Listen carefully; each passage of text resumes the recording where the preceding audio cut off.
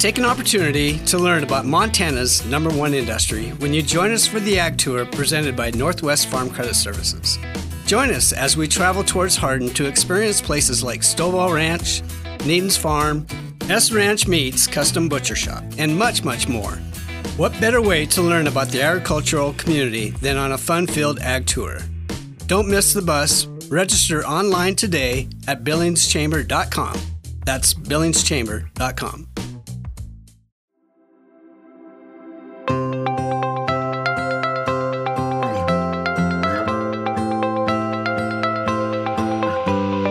Welcome to Chambercast, the Billings Chamber of Commerce's podcast. I'm your host, Mariah Pennington.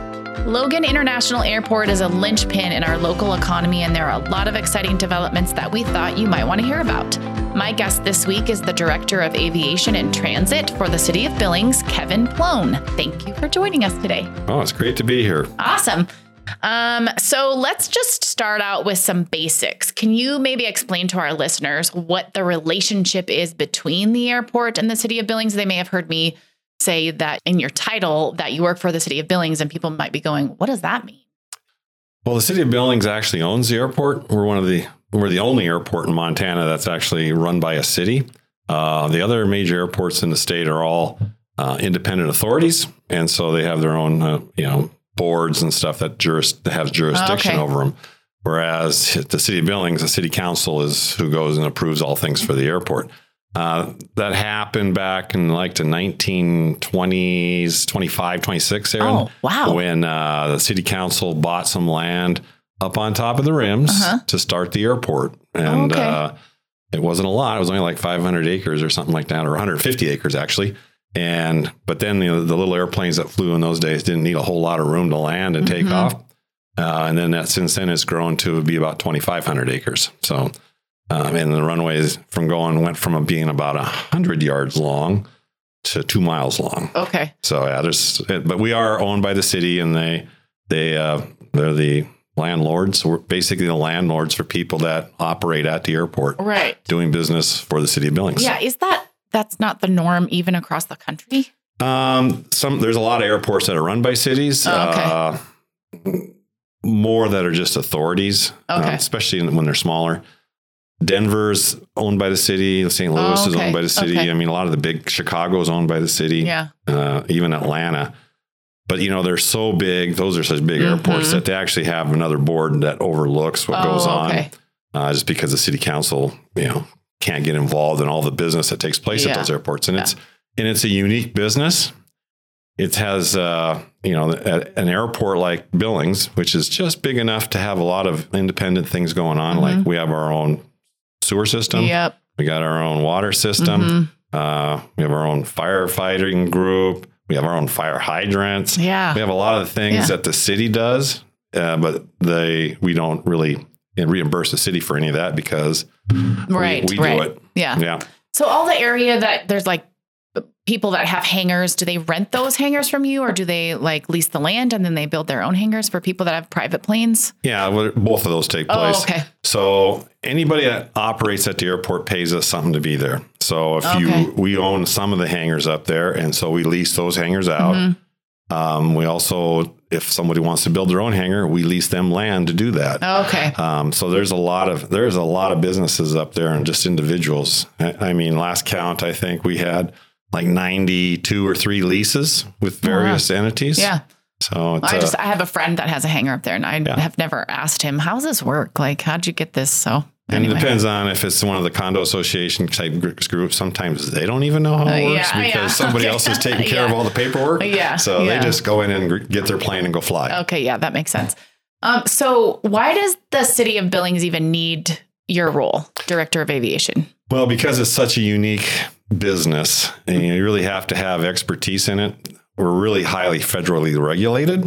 Not only does the FAA get their fingers into what we do, the TSA now does on the security side.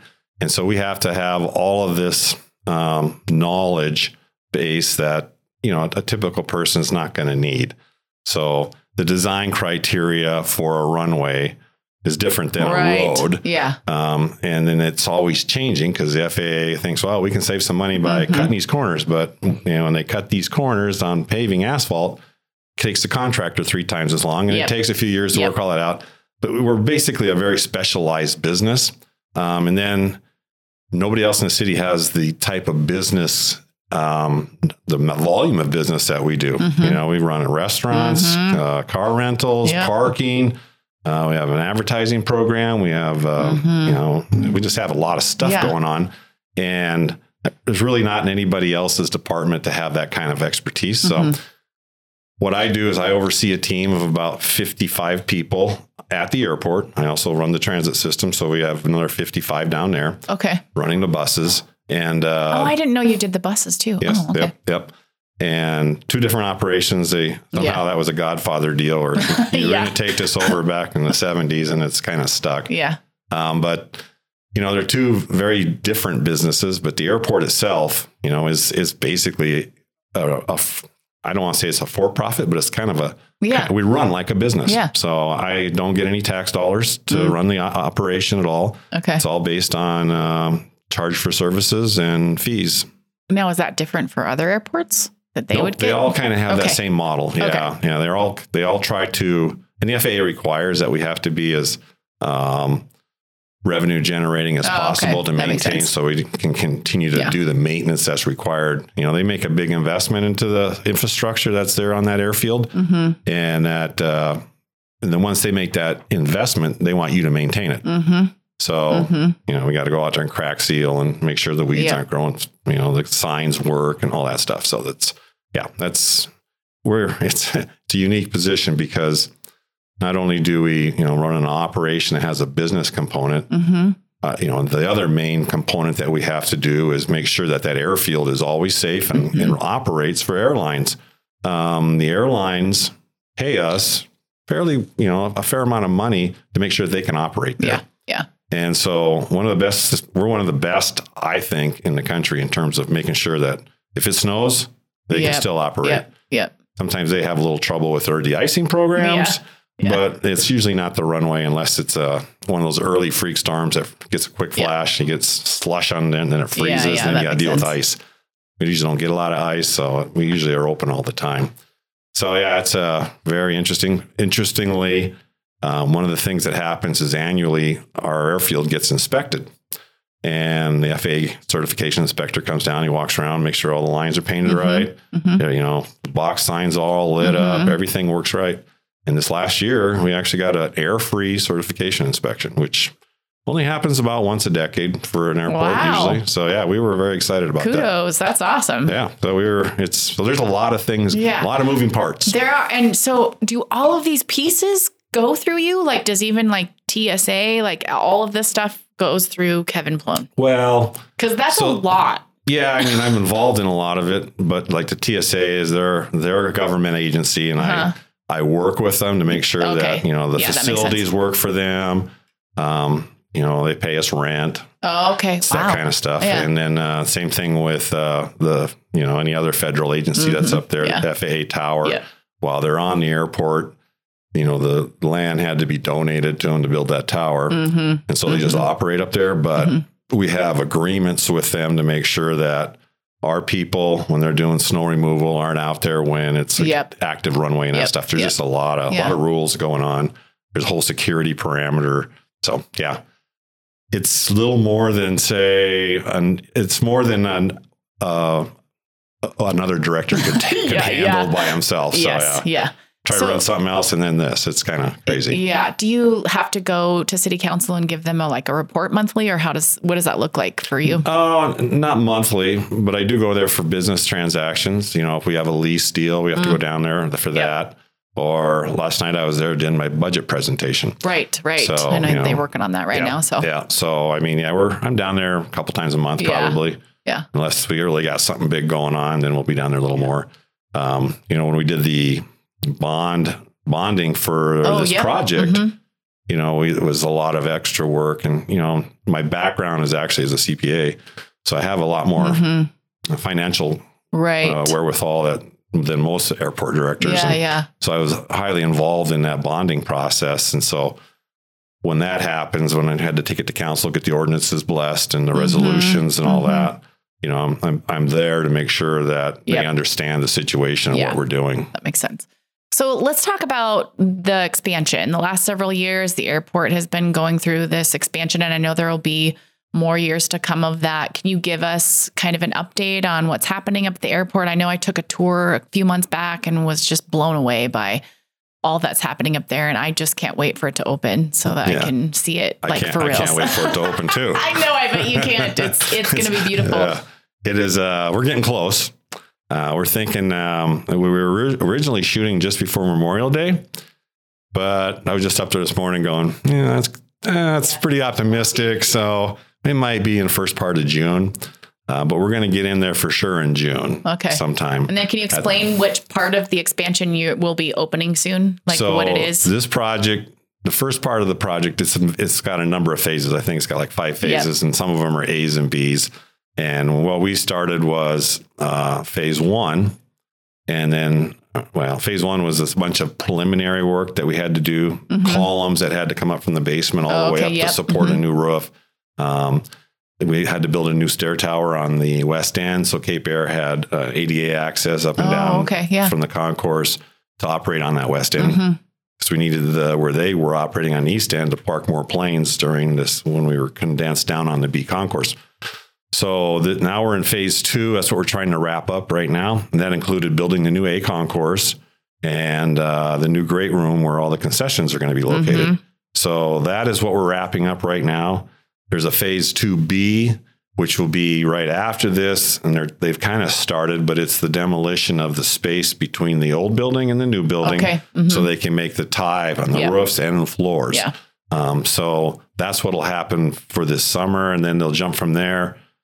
Once the TSA equipment arrives, which is supposed to be first part of June, then we'll get that all set up. And it takes about a month to get all that new equipment set up. And then we're bringing in a contractor to move some of the old equipment up there. But once that's all done, probably around the 1st of August, the TSA will move up there. Yeah, I keep telling people TSA is moving upstairs, and they're like, what? No. And I'm like, yes, it is. That's what I heard. They absolutely are. And they'll be happy about it because there's a lot more space up there. That little, after 9/11, no airport our size was ready for what took place with the TSA. And we've tried to remodel that little space that they're in about 10 times, and it just can't be done anymore. So we'll have 3 lanes open to start with. Oh, okay. They're putting in brand new X-ray machines. Awesome. And the length of it is going to be a lot longer, so we can queue people a little better. It's going to be machines where you don't have to take your laptop out of your bag? I think that's what the new ones are. Oh my gosh, those are awesome. Yeah, I think that's what the new ones are. So anyways, that'll all take place in August. And then once that happens, we're going to demo the lobby area where the TSA used. Old screening is now. We'll take that all out and make that into a reception area. Plus we have to put in a new escalator, elevator, and we have to move the whole stairwell forward 10 feet so we can get tugs underneath that area. Where will the access to the new concourse and the new TSA be if you're ripping out those? Okay. At the temporary access? Okay. It's going to be going through the restaurant. Oh, okay. So they'll torture you with the smell of French fries while you're trying to get to the screening line. And you'll go, I need a French fry. That's great. And do you have airlines already earmarked for Concourse A? You already know who's... Well, we're still kind of sorting some of that out. We're going to move everybody over there here after the first, in the first part of June, so we can all operate there so they can start. Because one of the things they got to do on the B concourse is start... all that cinder block that holds up the concourse is full of vermiculite, so it all has to be abated first. So there's a couple of months of work there. We have to get the airlines out of there first before we start that. So once we move them over, they'll all be operating out of there. It'll be musical gates on some occasions. That's awesome. Yeah, you won't know exactly where your feet is, but you'll figure it out. But it's not like it's some massive airport. I mean, you'll go up the stairs, take a left, and it's one of these gates. And for the listeners out there who, I got the privilege of seeing it already, and there's just a beautiful, massive fireplace that goes all the way to the ceiling, and there's huge skylights that just bring in so much light, and the windows are huge and beautiful. The flooring looks like wood flooring, but it's carpet. It's legit. That's pretty cool. And the whole area where the restaurant and the concessions are going to be, they're much nicer. Cool. Yes. Everyone that is listening, You're going to go up there when it's open and you're going to be like, oh my gosh, she was so right. This is amazing. When we were doing meetings with the public to kind of figure out, what is it that you want to see in the airport? A couple of them said, well, I want to see the Beartooth. And I'm going, oh, that's going to be a challenge because we're facing the wrong way. Yeah. But we actually can do that because on the B4 gate, it's got windows that wrap around to the south. So you can actually, on a clear day, see the Beartooth. So. And if you want to know what there is to do, visit Billings, just put in brand new, big, beautiful, installations of all the things there is to do here in Billings and just elsewhere. Took pictures of those this morning. Yeah, they're very pretty. Yeah, they did a great job. Yeah, it looks good. Just another plug for us here at the Chamber. Yep. Shameless plug. Okay, so let's shift gears a little bit because right before we started the podcast, I told you I've been at, numerous meetings here in the last few months, and at every meeting, invariably someone will ask me, when are we going to get a flight to here? Or when are we going to get more flights here? And I'm tired of driving to Bozeman to get a flight. So maybe you can talk to us a little bit about flight routes. Like how do we get airlines to come here? Like, what does that process look like? How do we get new routes? I know that's complicated, but if you can maybe break it down for us in layman's terms so we can understand it. So the best way to explain it is that if everybody could go where they want, we'd have to have about 100 flights a day. It's just not feasible. Yeah. And so what the airlines do is called a spoke and hub system. And that's what we mostly have. So Salt Lake, Minneapolis, Denver, those are your hubs. And so what they do is they fly everybody into those hubs so we can change the planes, because around the country, you might have 300 people that want to go to Miami. Yep. And so they all fly to Denver and they get on the plane that's going to Miami. It makes more sense. It's efficient. Yeah. And it works that way because trying to get 300 people in Billings to go to Miami at the same time, not going to happen. Right. Very challenging. So that's why it works that way. There are some direct flights. They're mostly leisure flights. So those are handled by mostly Allegiant. So in the past, they've gone to LA, San Francisco, San Diego, mostly in the summertime only. And Phoenix, because I've used it many times to go to Phoenix. And Phoenix and Las Vegas, they do all the time. Year round. And those ones are still in place. This year, they're not putting any of those seasonal flights in. There's a unique thing going on in the industry, and it's called a pilot shortage. Yep. And I'll talk more about that in a second. But for regards to the individual flights, we are actually getting less flights right now because of this pilot shortage. So that's caused a lot more consolidation at the hubs. And I think that'll be the name of the game for the next few years. Right. So we're not going to see a lot of additional flights coming in. The pilot shortage has really impacted and shook up this industry. And a lot of people are having a hard time swallowing that. But I was just reading that I think of the 15,000 pilots that United has, a third of them are going to retire in 7 years. Wow.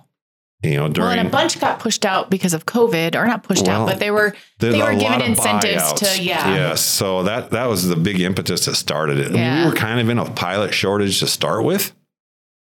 Just hadn't come to the fruition that it is now. Yeah. So after COVID hit and they started laying off everybody so they didn't have the payroll concerns, a lot of those pilots just took early buyout and said, okay, I'm done. Yeah. And off they went. And they're doing other things now. The other issue that happens in the pilot industry is that at 65, you have to go. Oh. No ifs, ands, or buts. Oh. So you hit 65, you're gone. And that's what's happening now, where you have a lot of the last of the baby boomer group that came out of the Vietnam War area that had all that military training. Yep. Well, they're hitting that 65 thing, and now they're having to go. Yeah. It was initially 62. The Congress bumped that up 3 more years to kind of get through some of the hump of the pilot shortage. And just all you're doing is moving the bubble. Yep. And so now we're at that point. So we got a lot of pilots retiring. The other thing is, historically, it was very difficult to get into the pilot game. You could get a pilot's license, but it was really tough to make money at it because all those seats were full already with pilots that had a lot of experience. Well, now all those guys are going. They are begging for pilots because nobody was in the chain. No one was in the queue to come up through the ranks. So what's happening, and this is what's leading to the shortage of flights in areas like Billings, well, actually across the country. Yeah. So a lot of our flights during the summer, especially, were done by a contract carrier like a SkyWest or a Public Airways or a Mesa. And so that's how we got all those frequencies. The airlines would fly the big planes. They'd fly the RJs, the regional jets, 50 seats, 76 seats. Well, guess where the big airlines went to get their pilots that they needed? And they went to the regionals. I just saw today that I think it was just for United, the regionals that they use, 150 planes are parked because they have no pilots. Oh my gosh. So without planes, you can't have more service. It's just pretty simple. Yeah. And I don't want someone flying my plane that isn't capable. That's exactly right. So thank you. So that's impacting a lot of things. So are they doing any sort of I just think about Rocky and their aviation program. Are there any incentives for kids who are interested in becoming pilots, or are they just taking them too? Well, I think if you're a young person and you want to be a pilot or you want to make a lot of money, become a pilot. I mean, it's just south of $100,000 to get your license and flying time and stuff. But, if you've got tenure in an airline, you're making over $300,000, between $300,000 and $500,000 as a captain, which is a pretty good wage. Yeah. So if you can hang in there and get going, and right now they are begging anybody who has a pilot license in the hours to come to work. Wow. So they're moving people up faster than ever seen before. Wow, that's crazy. So, it's nuts.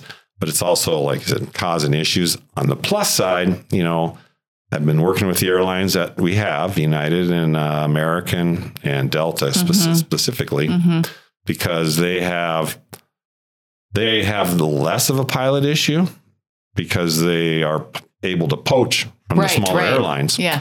So they're not quite as bad, even though they are short pilots.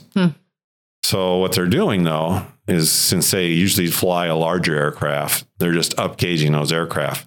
Because what we're seeing in Billings is, it's only May and the planes are packed. Oh, man, are they? And so I talked to the United manager, Brian, today, and he basically said, what I do is I watch, and if I see, that the 737-800 is going to be full, and I'm 2 weeks out, I try to get a 900 so I can get an extra 20, 25 seats. Yeah. And so, and he said he's been doing that all this year, and it's been working pretty well, except now everybody else is getting busy and you can't get the 900s in here. So there's a lot of moving parts in terms of that. And, have you seen any decline or increase in flights just with the gas prices? Flight prices are kind of they're very high through the roof right now. Is that because of the pilot shortage or because of gas, or is it a combination of things? And it's pure economics. Yeah. The price of fuel is up. I think it's gone up some ridiculous amount of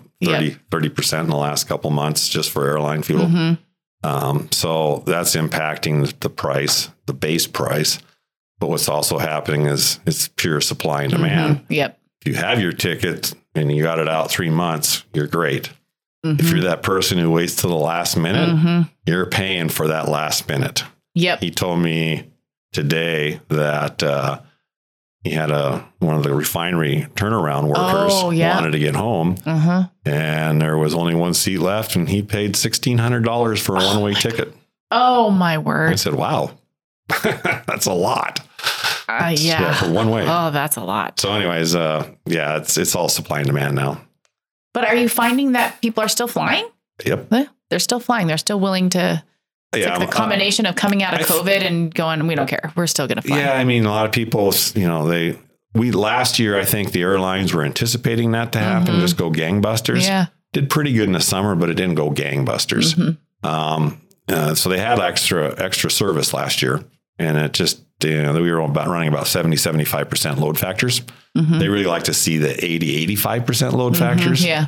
Right now we're running well north of 85, closer to 90% load factors. And so, but this year, the pilots aren't there. and the service isn't there. If you recall last summer, how many canceled flights there were? Yeah. Well, that's because the planners that say, oh, this is where we can make some money. We're scheduling them without talking to the people on the ground saying, we don't have the staff to run this. Yeah. And so they ended up with all these people that were stuck. And right.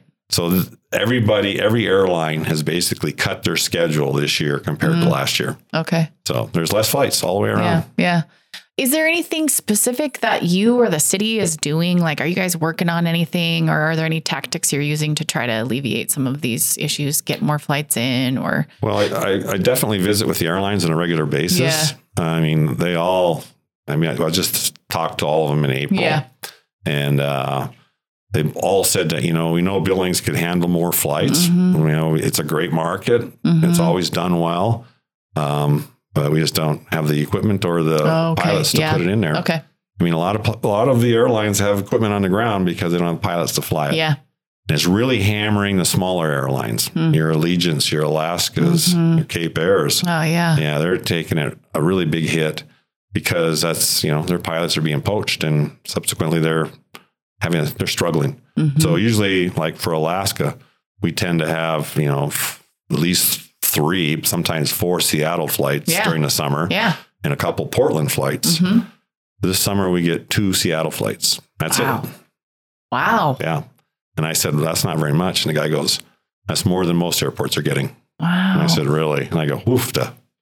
So yeah, it's a different game out there. It's going to take people a minute to get used to it. I mean, now that they're ready to travel, that's exactly right. They're ready to travel, and now we're saying, no, you can't go. Is this the case of internationally as well, or is this just a U.S. thing? It's somewhat in the international. I think you're seeing, if you go like into Europe, I think you're seeing some of the same things. Okay. They have pilot issues. One of the problems in America was there was the airline crash I guess it was in the 90s that took place in New York. And that caused legislation to bump the number of hours up to 1,500 before you could get into commercial flying. Well, everybody else, all the other countries that fly in here, their pilots have like 300 hours worth of experience. I'm going, does that make sense? Probably not. But it's really inhibited the ability to get people through the system fast. Oh, that makes sense. Yeah. So it takes a lot longer to get those pilots through the system. Yeah. And so that's why they're saying, we're probably looking at a 5 to 6 years before things kind of get back to the way they were. Oh my gosh. Yeah. That seems like a long time. So what that means is we'll have a beautiful airport to sit in. They'll have a great airport to sit in and sit in. And hey, it'll have a very nice bar. There you go. And a great restaurant. And a small view of the Beartooth. Yeah. And a small, but yeah, everything north of the city looks great. Especially this time of year, it's all green. That's awesome. All right. Well, one of my last questions is, you kind of touched on those smaller air service. One of the drivers of traffic at our airport is that essential air service to smaller communities like Havre, using Billings as their hub. Can you talk about what that program looks like, and do you foresee it growing or getting bigger in the future? So as long as we have pilots. Yeah, that is the key right there. Yeah. So it's kind of a stepping stone for the pilot programs. And a lot of them will start there, get their hours, and then jump into a larger deal, a larger aircraft. It's like playing minor league baseball so that you get discovered. Yeah, the minor leagues. And it's a great gig for those young guys and gals that are trying to get started. It's flying a twin engine around Montana. You don't have to go through mountains or anything. You kind of get a lot of hours you need. But, it doesn't pay as much as, what United's paying or Alaska or any of those others. So they don't tend to stay very long. And right now they are getting hit kind of hard in that area. Essential Air Service program was kind of established, I think, around 1979 after deregulation. And it basically said, well, we'll guarantee, the initial bill was, we'll guarantee for 2 years that you will not lose air service because of deregulation. Okay. Well, the program got started, and of course, nobody wanted to be the bad guy and say, well, we're taking it away now.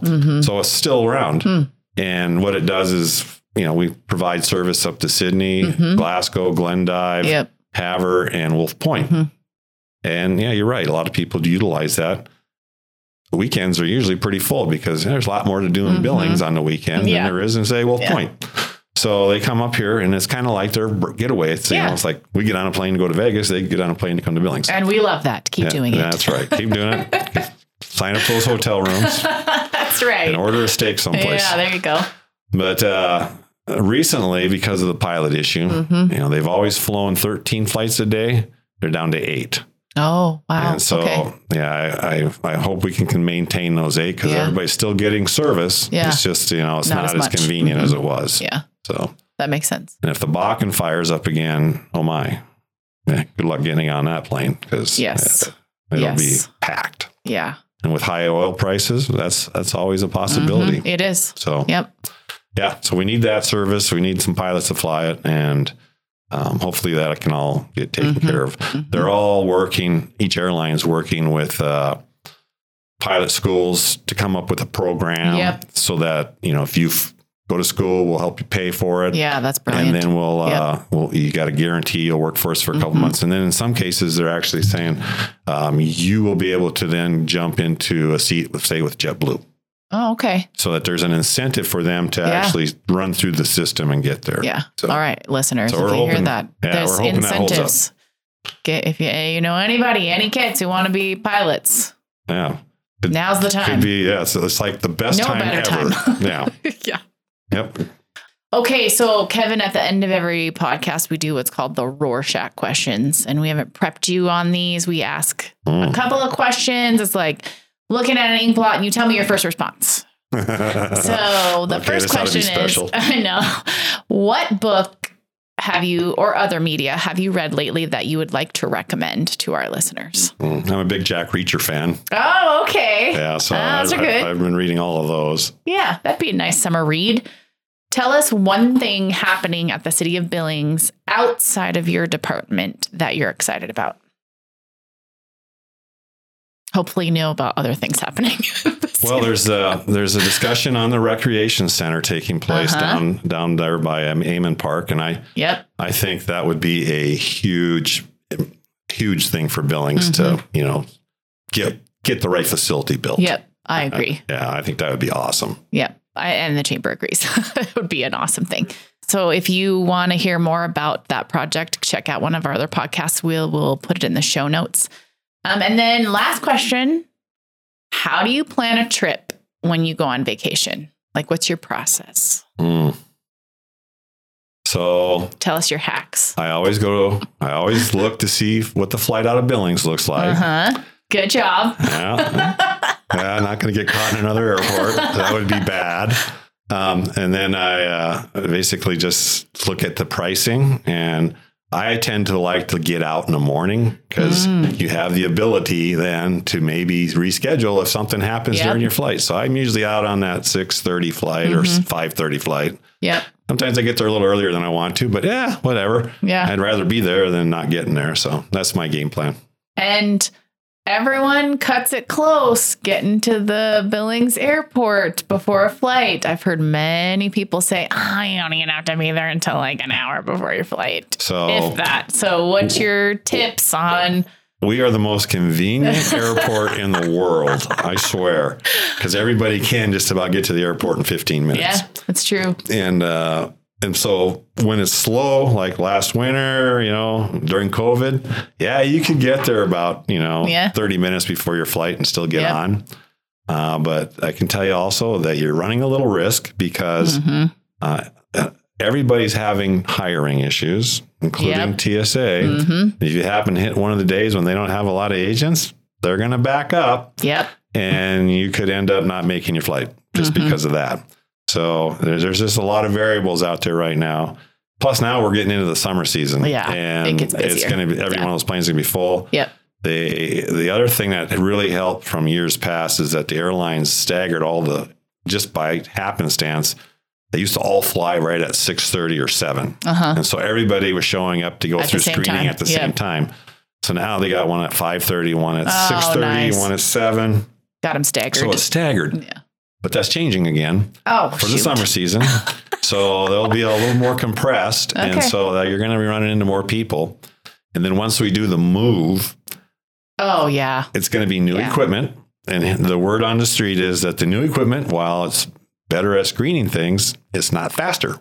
Oh, great. Yeah. So, okay, people. So you want to make sure that I would always say you don't want to be, you want to be there no less than an hour before your flight. And I recommend 90 minutes. Yeah. I mean, especially during the summer, when Tony Hawk was here for the chamber breakfast and he had to get to the airport that day and he's like, I need to get there like, I don't know, some 11 o'clock for his 2 o'clock flight. And I was like, dude, no. Well, you go grab some food and then go up to the airport. Like, you don't need to do that. So, are those morning flights more busy than so like if you have a morning flight, don't wait till 30 minutes. Morning flights tend to be especially right now and during the summer, they're pretty much full.